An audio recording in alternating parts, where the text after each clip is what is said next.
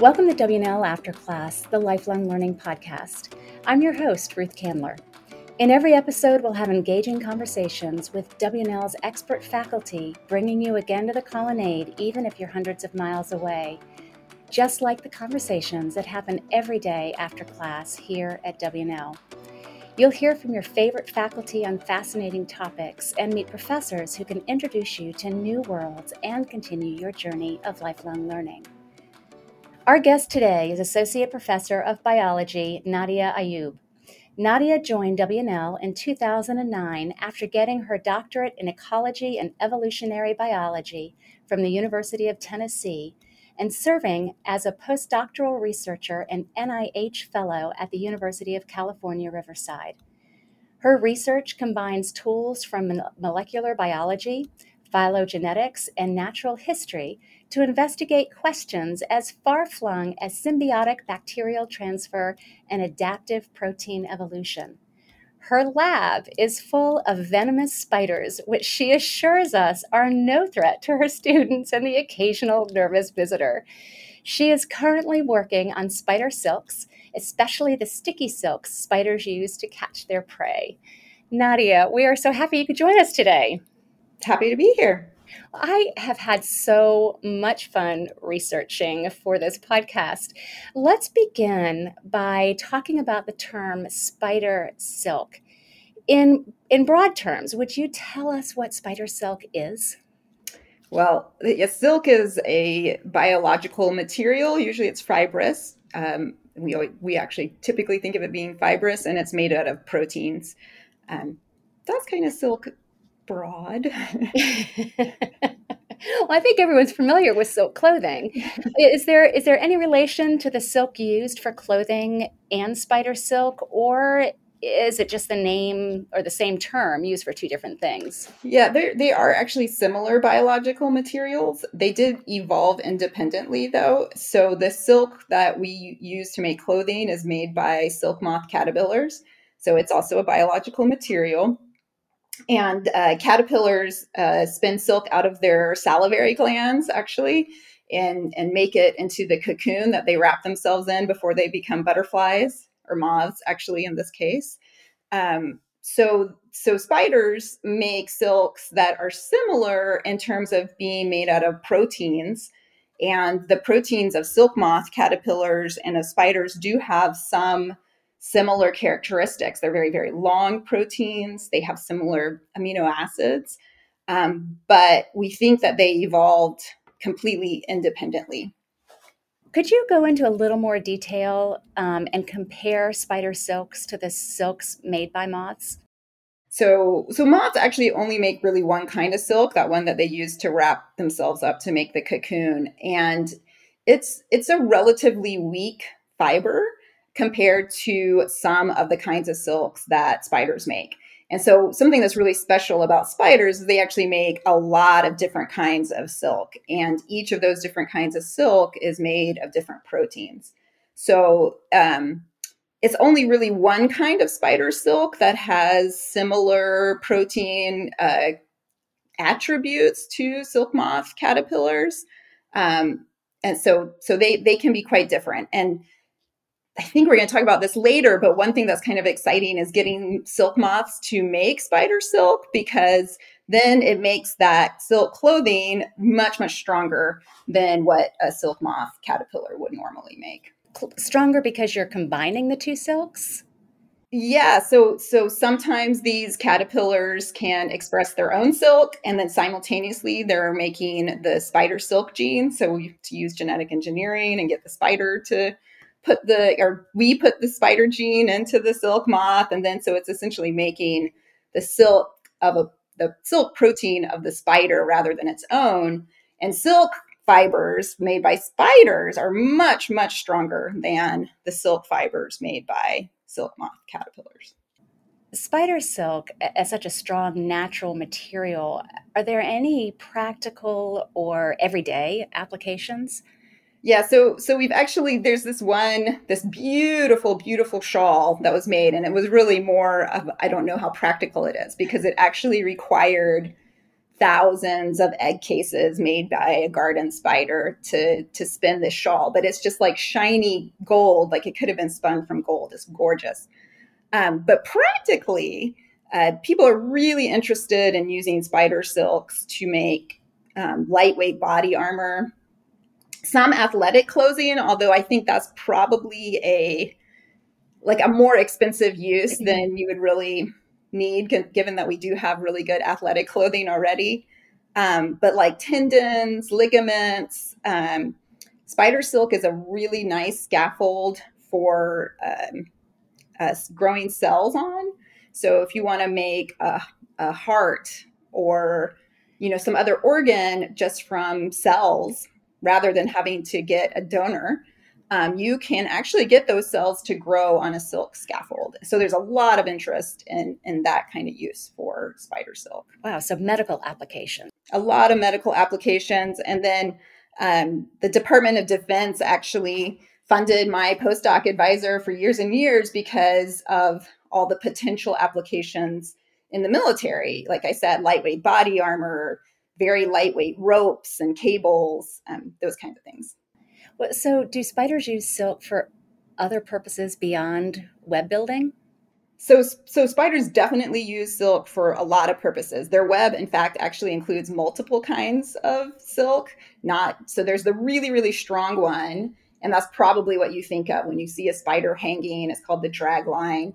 And in an orb web, it would make the radial lines of the web, and it's giving the strength to that web. Or if you've ever seen like a spider web in the corner of your house, one of those little house spiders, let's make a cobweb, that's all this really strong dragline silk. But that web has other kinds of silk too. So one is that silk that's going to catch prey, and it's super stretchy rather than being really strong. So it's like a net that if an insect flies into it, it's gonna stretch rather than being very strong and the insect bouncing off of that super strong silk. And then that capture spiral, that's stretchy, it's also coated in silk glue, which is a liquid silk, which I can talk more about later maybe, since that's like my primary interest right now. So at least 4 kinds of silk that are even just in the web itself for catching prey. But in addition, spiders do use silk to wrap their egg cases, and some spiders actually use 2 kinds of silk to wrap their eggs. They put like a light flocculent silk immediately around the eggs, and then they put this thicker, tougher silk around the outside of the egg case. And we think that's, to protect the egg case if it falls, or from wasps like to lay their eggs in spider egg cases, or, lots of things would like to eat spider eggs. They're yummy and soft and delicious and full of nutrition. I'm not sure I'd use the term yummy, but you're the researcher. You're a bird or a fly or a wasp, you think they're really delicious. So egg cases. What else? Kind of a really fun one is males they make what's called a sperm web. So they actually spin this little web, and then they put their sperm into the web, and then they have to suck up the sperm with these little front legs called pedipalps, so that they can then inseminate the female, because they don't have the same kind of structures we have where you can do direct transfer of sperm. They actually have to make this little sperm web first. And there's more. It sounds like there are many, many uses. So I want to back up a little bit and talk about how spiders use their silk to spin webs. Do all spiders spin webs? No, definitely not. Definitely not all spiders spin webs. So right now I'm working on a group of spiders. It's a very large group of spiders, includes about a quarter of all species. And we think that ancestrally they all built webs, but actually some of those spiders have lost web building or have really reduced it, where they might just have a few lines and not really use that silk to capture prey. Also, there's this huge group of spiders, it's probably the most diverse group of spiders, that has almost completely, most of the spiders in this group have abandoned web building. Again, we think ancestrally they probably built webs, because there's little pockets of groups in there that do build webs. But let's think about jumping spiders. They don't build a capture web. They sit and wait, and jump on their prey. Or wolf spiders don't build cat webs, but there's thousands of species of jumping spiders, thousands of species of wolf spiders. Well, like most people, I've walked through my share of spider webs, and some webs seem so large or one-dimensional and pristine, while others seem very multi-layered and thick and even dirty. And I'm actually looking at one right now that's at the base of my window. Can you tell by looking at the web what kind of spider might live there? So you could get it down to like a broad category of spiders. So we talk about orb web weaving spiders, or we talk about cobweb weaving spiders, or funnel web weaving spiders. But those are really broad categories. So I don't know. Do you have an orb web in your window, which is like the wagon wheel shaped? No, it's multi-layered and dirty, and it's not transparent. So it's like So you layered on probably have top a of each other. cobweb, maybe. Okay. I mean, I've always called it a cobweb, but I wasn't sure if it really is a cobweb. Yeah. So you probably have a cobweb. So in Virginia, if it's a cobweb, it could be a house spider. That would be a really likely choice.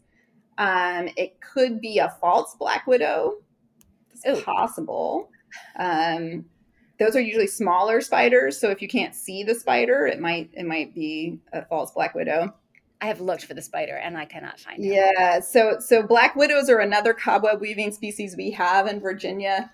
But they tend to make bigger webs, and I have not seen them building on outside of windows or outside of houses. It's kind of on the inside, outside of the window. Yeah, so it could be, it's probably either a house spider or a false black widow. All right. So yeah, you can.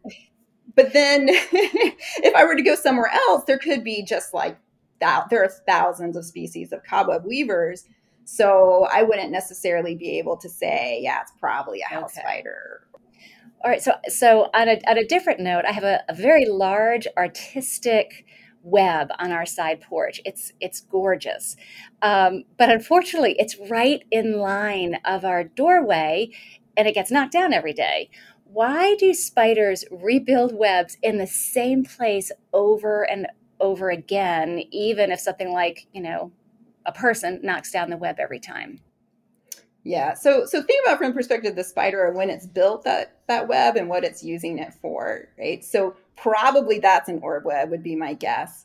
And she has probably built that web in the night, and she has probably already caught all the prey that she's going to catch on that web overnight. And for a lot of orb weavers, once the sun comes up, they crawl into a corner and hide, and they don't come out until it gets dark again. And then they'll eat their web and build a new one. So if you knock it down, that's it's a little bit of a loss for her.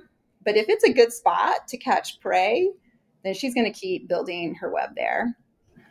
Logical spider thought. They do abandon eventually, like jump ship. They're like, I haven't gotten anything here. I gotta go somewhere else. I keep hoping this spider would abandon, but she's not. So when I was reading about spiders for the podcast, I was struck by the incredible biological and behavioral diversity among them. From huge tarantulas throwing barbed hairs to tiny jumping spiders, which you had mentioned earlier. And I didn't realize there were so many different kinds of spiders and that they behaved so differently from each other. When you consider these biological or behavioral differences, what stands out to you the most? Oh, gosh. So, yeah, there's so many. There's so many. It's hard to choose just one.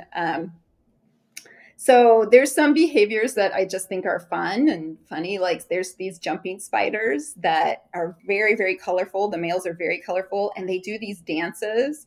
They lift up their legs and they display their beautiful colors and they drum, and that's to attract the female over to mate. And I mean, they can spend hours just dancing for the female to try to get her to come join him. And I've heard that if females don't like their dance, they may eat them. Is that true? Yeah, they might. I also read somewhere that the male dance resembles the village people YMCA dance. Oh, yes, some of them do. They're like, woo, YMCA.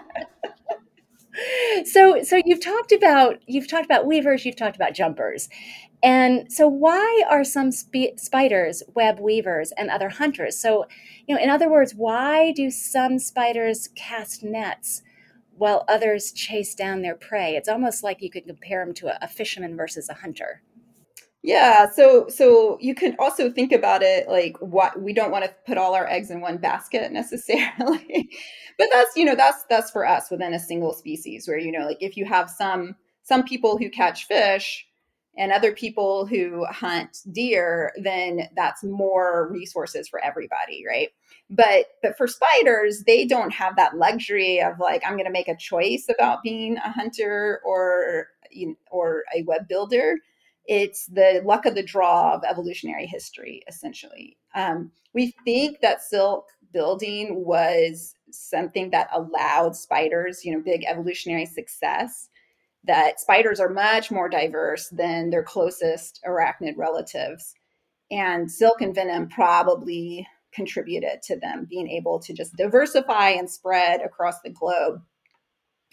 But then you have to think about, even though the silk web seems amazing for catching prey and really does seem to help them, um, it's also metabolically expensive to make a web. So the silk is made of protein. And so they have to get a lot of resources to be able to make that web. And for most spiders, it pays off. Like the amount of prey they're going to catch is going to pay off that what they're putting into building their silk. But now imagine luck of the draw. You're a spider that stops, builds less of a web, but now has some new behavior like jumping or whatever, that allows them to catch their prey without the metabolic expense of building a web. That could be advantageous for that individual spider, and it could leave a lot of offspring, right? And then spreads from there. And so we do think that in this large group of wandering spiders, like jumping spiders and wolf spiders, that not having to make a silk web actually was a big advantage for them. And they were able then to diversify into these thousands of species that we see now. But it's kind of luck of the draw. What was your evolutionary history? Are there any spiders that do both? Well, a lot of male spiders will build webs when they're young. And then when they mature, they'll abandon their web and go off and search for females. But in those species, they tend to not eat very much. They're actually very bad at catching prey without a web. Sometimes you'll see a male eat on a female's web if he's abandoned web building and gone in search of females. But I don't know of any species that regularly do both. It's like the male being a spider squatter or something. Yeah. Oh, yeah. Absolutely. All right. So since we're discussing spider behavior, I have to bring this up. I read that depending on the species, the female spider will eat the male spider before, during, or after copulation. Is that how the black widow spider got her name? That is definitely how the black widow spider got her name. But even in black widows, there's actually, oh gosh, I don't want to tell you exact number of species of black widows, but I think it's 12 at least. And they don't all eat the male when they mate. You're right. Like some of them, if they're hungry and they've already mated, they're like, get out of my web. I'm just going to eat you. And they don't do anything.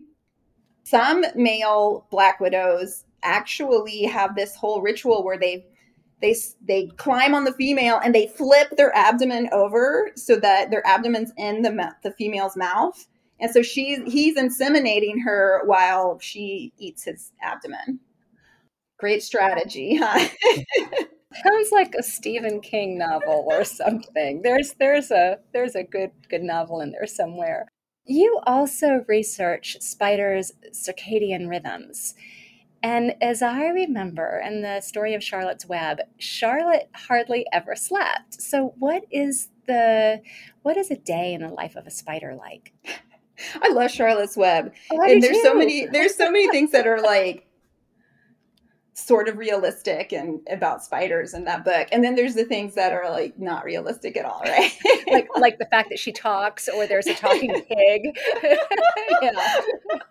Or that she can write words. But like spiders, orb weaving spiders do write in their webs. They even have a special kind of silk that they use to write in their webs. And there's all this controversy about like what is it that they're doing with that zigzag that's in their web. But spiders spend most of their time not doing anything at all, right? Just like sitting there waiting. So that's not technically sleep the way we think of sleep, but they're not really doing anything. They're resting.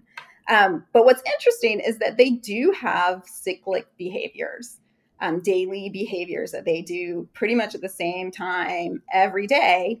And they'll do them whether there's light cues or not. You can put them in constant darkness and they'll still do these behaviors at pretty much the same time every day. So depending on the species, like I was saying about your spider that's on your porch, she probably comes out a little bit after dark, builds her web, she sits on it, she waits for prey to fly into her web, and she will only move from the center of that web if an insect flies into it, right? And then she'll go, morning comes, or even before morning, she'll go and get into her retreat and wait for the night to come. That same species, depending on which species it is, turn off the lights, she'll still do that. But it might not be every 24 hours. And this is kind of the really cool thing about spiders.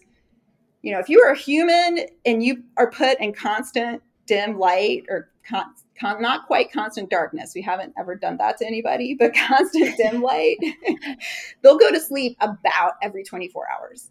Like 10 o'clock at night, whatever it is. If that's when you went to sleep day 1, you're going to do it day 2, day 3, day 4. You're going to wake up about 8 hours later, whatever your sleep pattern is, right? With a little bit of variation. So a human might go to sleep a couple minutes earlier or a couple minutes later, but never more than like 30 minutes different from 24 hours. We're really close to what the 24-hour day is. But a spider, depending on the species, if you put it in constant dark, it could do that behavior every 17 hours, which is very, very short. We don't see that in a lot of species. No mammal would do that ever. So it was kind of like this bizarre finding that they would do this same behavior in the constant dark every 17 hours. That's not what we expected.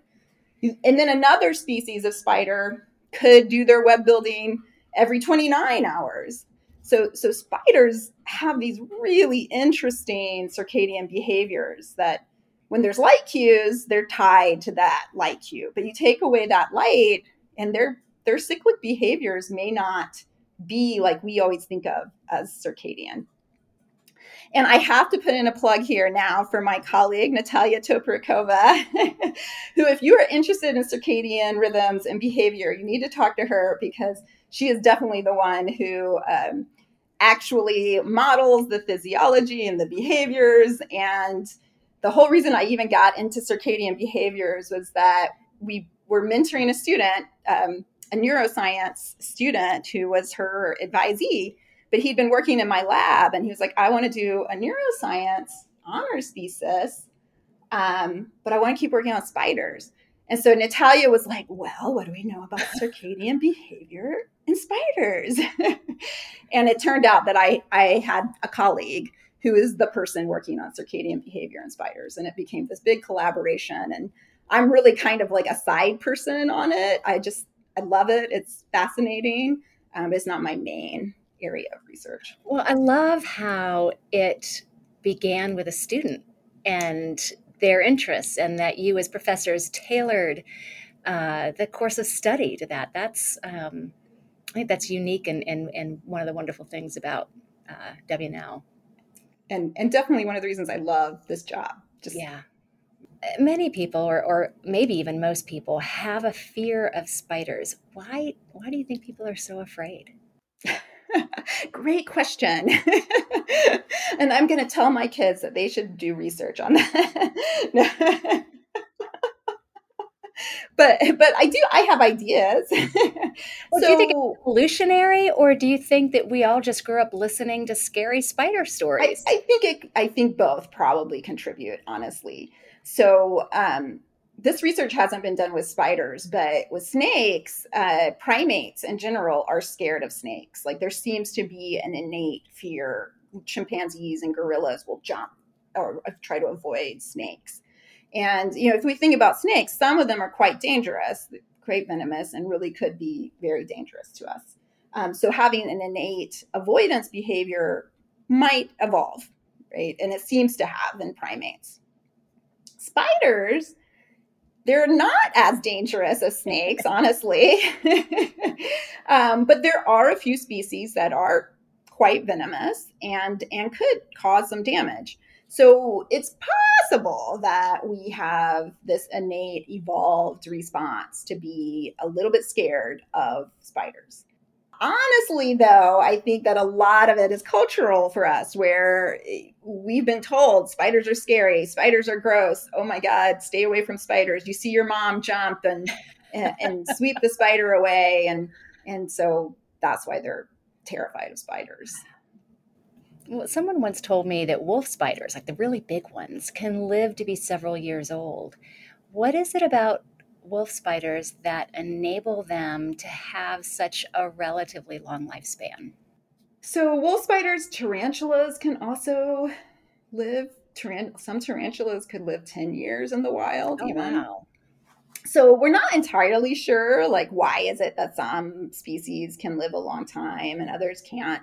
It's one of those things we ask about ourselves too, like why do humans can live to their 90s versus chimpanzees very rarely live past 40. We have very similar biology in many ways, but we have a much longer lifespan. So there probably is some trade-off, like you get older, you can have more kids. Maybe you raise them. Wolf spiders do not really parental care, but they carry their egg sac around on their abdomens. The babies live on their heads. So maybe having that longer life, allows for some of that parental care to happen. And that might offset with the cost of aging to some extent. They may also be better at getting under leaves, finding places to overwinter. It's hard to know. I mean, black widows we think of as being annual, like they don't live more than a year in the wild. But in my lab, I've had black widows that have lived 3-4 years, no problem. So it's not necessarily something about their biology that's making them die, whereas it could just be they don't have the conditions that allow them to live, or they're not going to make it, like prey, they're going to get eaten by a bird or whatever. You have very safe and comfy spider homes in your Oh, lab. it's so comfy. So comfy. So, Nadia, I've been working on your podcast for a few weeks, and I have to say that now when I come across a spider, I slow down and watch it for a while. I can see why you find them so fascinating. I'd like to change the topic here slightly and move more toward your research. What inspired you to begin studying spiders? I wish I could say that I was like the kid who loved spiders and had to have the spider in the house and all of that. I actually, like, my only claim to working with arthropods at all was that when I was a kid, my brother would be like, "Oh my God, there's a grasshopper! Come kill it, Nadia! Come get it out of the house!" So I was the resident, like, not afraid of arthropods person, and it was usually grasshoppers. He was terrified of grasshoppers. I didn't really think about it. I went to college thinking, oh, maybe I'll study autism, maybe I'll be a doctor. I mean, I didn't know if I was any good at science, but I loved genetics. And I thought it was really interesting. I had terrible science education up to that point. And my advisor was like, oh, why don't you try the pre-med track if you're interested in autism? And so I took biology and chemistry, and I really liked my science classes. I just really liked them.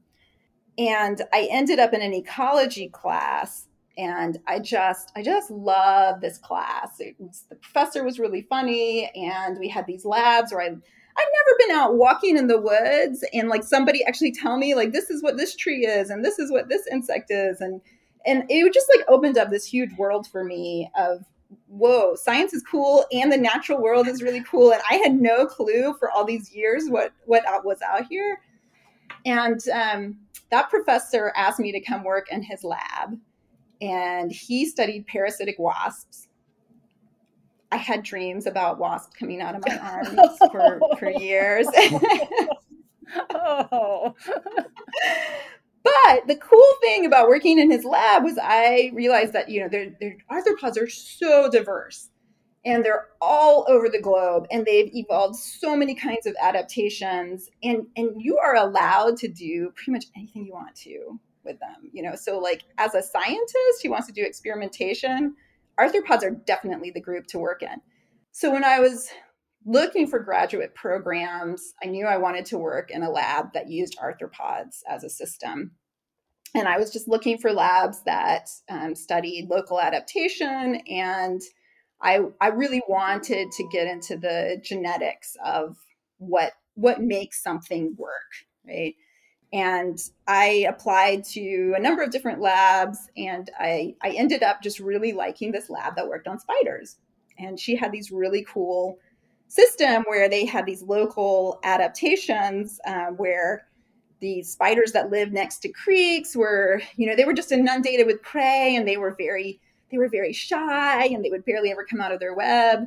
And then same species a few miles away would be in the desert, and it was very dry. They didn't get a lot of prey, and they were so aggressive. Like you threw anything on the web, they would just run out and come get it. And it seemed to be genetically driven difference. And so I was really intrigued by the system and wanted to understand like what could be the genetics of these different behaviors. I ended up not figuring it out, but I did a lot of other cool things with spiders. And I always say, like, if I had ended up in the cricket lab, which was my second choice, that like I would just be so into crickets now and singing the praises of cricket songs. And but I got into a spider lab. And spiders, like once you just start learning about something, it for me at least, I just wanted to learn more.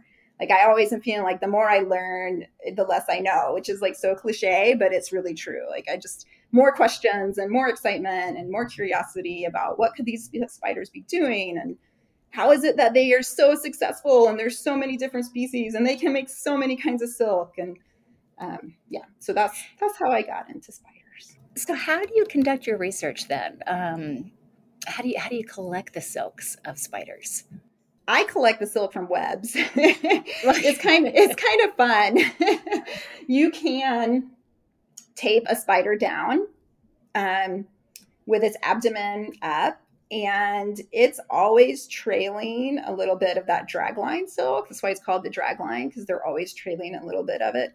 And so that means that you can take that silk that's coming out already and start to pull it and reel it out of the spider. And so that's one way people get silk, actually. Oh, wow. The only kind of silk you can do that way is the dragline, because it's the one that they're always trailing. And a lot of people are really interested in that kind of silk because it's the strongest kind of silk. I never had done that. I'd seen people in my lab do it. It's pretty crazy. And you can get meters of silk this way.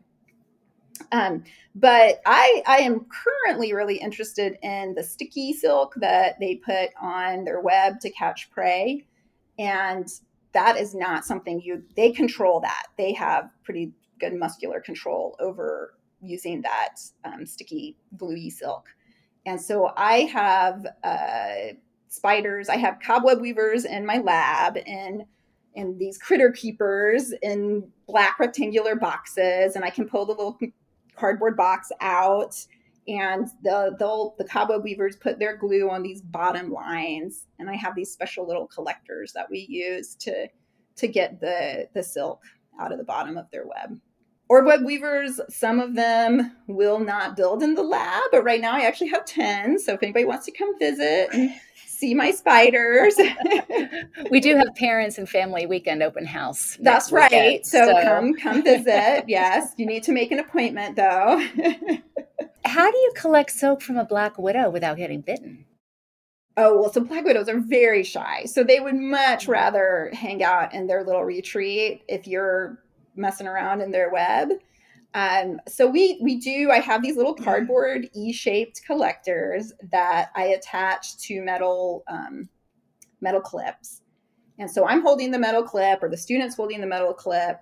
The thing touching the web is the cardboard. And very, very rarely does the spider show any interest in what you're doing. She's scared. She's hiding out in the corner. Every once in a while, get this little trimmer, or you're like trying to cut the line. I have a little tiny pair of scissors and I'm cutting the line away from the main web. And every once in a while, she'll be like, "Oh, you're an insect," and she'll want to come down. She'll come check it out. Usually, I'll just blow on the web and she'll just run back. I had one who was really eager this week, and I dropped everything and she ran away. So have you ever been bitten by a spider? Oh, no. I mean, 20 plus years of working with spiders, live spiders, and never. I mean, I don't touch them with my bare hands, right? You know, I've always got something between me and the spider because, like, there's no reason to play with fate. Yeah. And I don't even know, like, none of my colleagues have ever been bitten by a spider. You involve students in a lot of your research. How do you help them learn to love spiders? Well, they don't all learn to love spiders. But it's true that very few of them come in loving spiders. I can count 2 on my hand that came in loving spiders. But most of them do come to appreciate spiders, and some to even love spiders. I have one student who told me he was afraid of spiders before he came to work in my lab. And by the end of the summer, he had purchased himself a tarantula to keep at home. And he was sending me updates on her. And he doesn't even work in the lab anymore, but I still get pictures of his. Well, I wouldn't take it that far, but I have to say that I do have a new appreciation for spiders after this podcast. So I think, they're their own best, whatever the word is, like diplomats or... I really do think if you make people aware, if you give them an opportunity to experience something, that most people will appreciate it and want to know more. I really do think, and I mean, our students are so smart and curious. Like, once you give them something, a little bit of something to start with, they just want to know more. And so I feel fortunate that that's the human condition and that we have such great students. But they do have to have a willingness, and I have had some students who really are just so afraid that, they said, "I love genetics, I want to do genetics work with you, but I cannot work with a live spider." And even for them, they have to come in the lab. They see the spiders in the lab. They see that the spiders don't get away. And for a lot of them, they will get over a lot of that fear. They may never come to the point where they want to have a spider in their own house to keep as a pet. I would have to think that would be the minority. But I mean, it's wonderful when a student who's told me, like, I'm terrified of spiders, like, by the time they're done working with me, they've caught black widows. I mean, and that's happened a couple of times. So. Well, before we wrap up, let's talk a little more about you. How do people react when they find out what you do for a living? Oh, the first thing they always tell me is, say, come to my house. I have so many spiders. Yeah, I'd have to admit how many cobwebs I have in my house, and I don't think I'm willing to do that yet. So, have you heard the fun fact that every human accidentally swallows around 8 spiders a year in their sleep? I'm hoping that you're going to tell us that's a myth. As far as I know, that's a myth. I don't think there's any evidence to support that claim at all. I mean, spiders, if you walk outside your house, spiders are everywhere. But that does not mean they're falling into your mouth at night. And it would be extremely unlikely. A spider in your house is trying to catch insects. It's not trying to go anywhere near you. That is a relief. So in the spirit of Halloween, you're clearly not afraid of spiders. Are there any insects that you are afraid of? Okay, I have to admit that caterpillars gross me out. Caterpillars? They're so cute and fluffy. So I did this research project when I was an undergraduate where I had to keep caterpillars on this diet, and they pooped and they grew fungus, and they were so gross. They were so gross. Now, a caterpillar in the wild is okay. I'm fine with that. I don't think I'm ever going to look at a caterpillar quite the same. So I will tell you, I'm afraid of snakes. I mean, are you? I cannot seem to get over it. I took herpetology to try to overcome the fear, and it did help. And I can now, like, if I see it, I can look at it. I can even pick it up if I know what species it is. But if I turn a rock over and there's a snake there, I will jump straight in the air and scream. Well, from what you said earlier, that sounds like a natural and positive behavior. I would like to believe that I'm not just bound by my culture. So what do you do for fun when you're not chasing down spiders? Oh, sometimes that's fun, but I love to read. That's something I've always loved. I love science fiction. I love fantasy. I love to read, and that's probably what I would do given a day where I didn't have anything I had to do. Also, I love hiking, hanging out with my kids and swimming and all kinds of fun things. Well, your husband also works in the biology department at WNL. Do your children share the love of science? Oh, they do. They do, but they do not ever want to be a professor. They're like, this is way too much work. What's your dinner time conversation like with them? Oh, well, my oldest son, he's so funny. So sometimes it really is something about, like science. He'll be like, oh, well, did you know this about black holes? And he'll tell me all kinds of details about black holes. Or the younger one is really interested now in psychology and science. And then he's like, Mama, like, you only wear those glasses so you feel like a scientist. Psychoanalyzing the mother. So Nadia, thank you for joining us today. We appreciate the enlightening information about spiders, and hopefully everybody can have a little bit of a different perspective when they come across a spider again. Thanks for having me. And I want to thank you, lifelong learner, for listening today.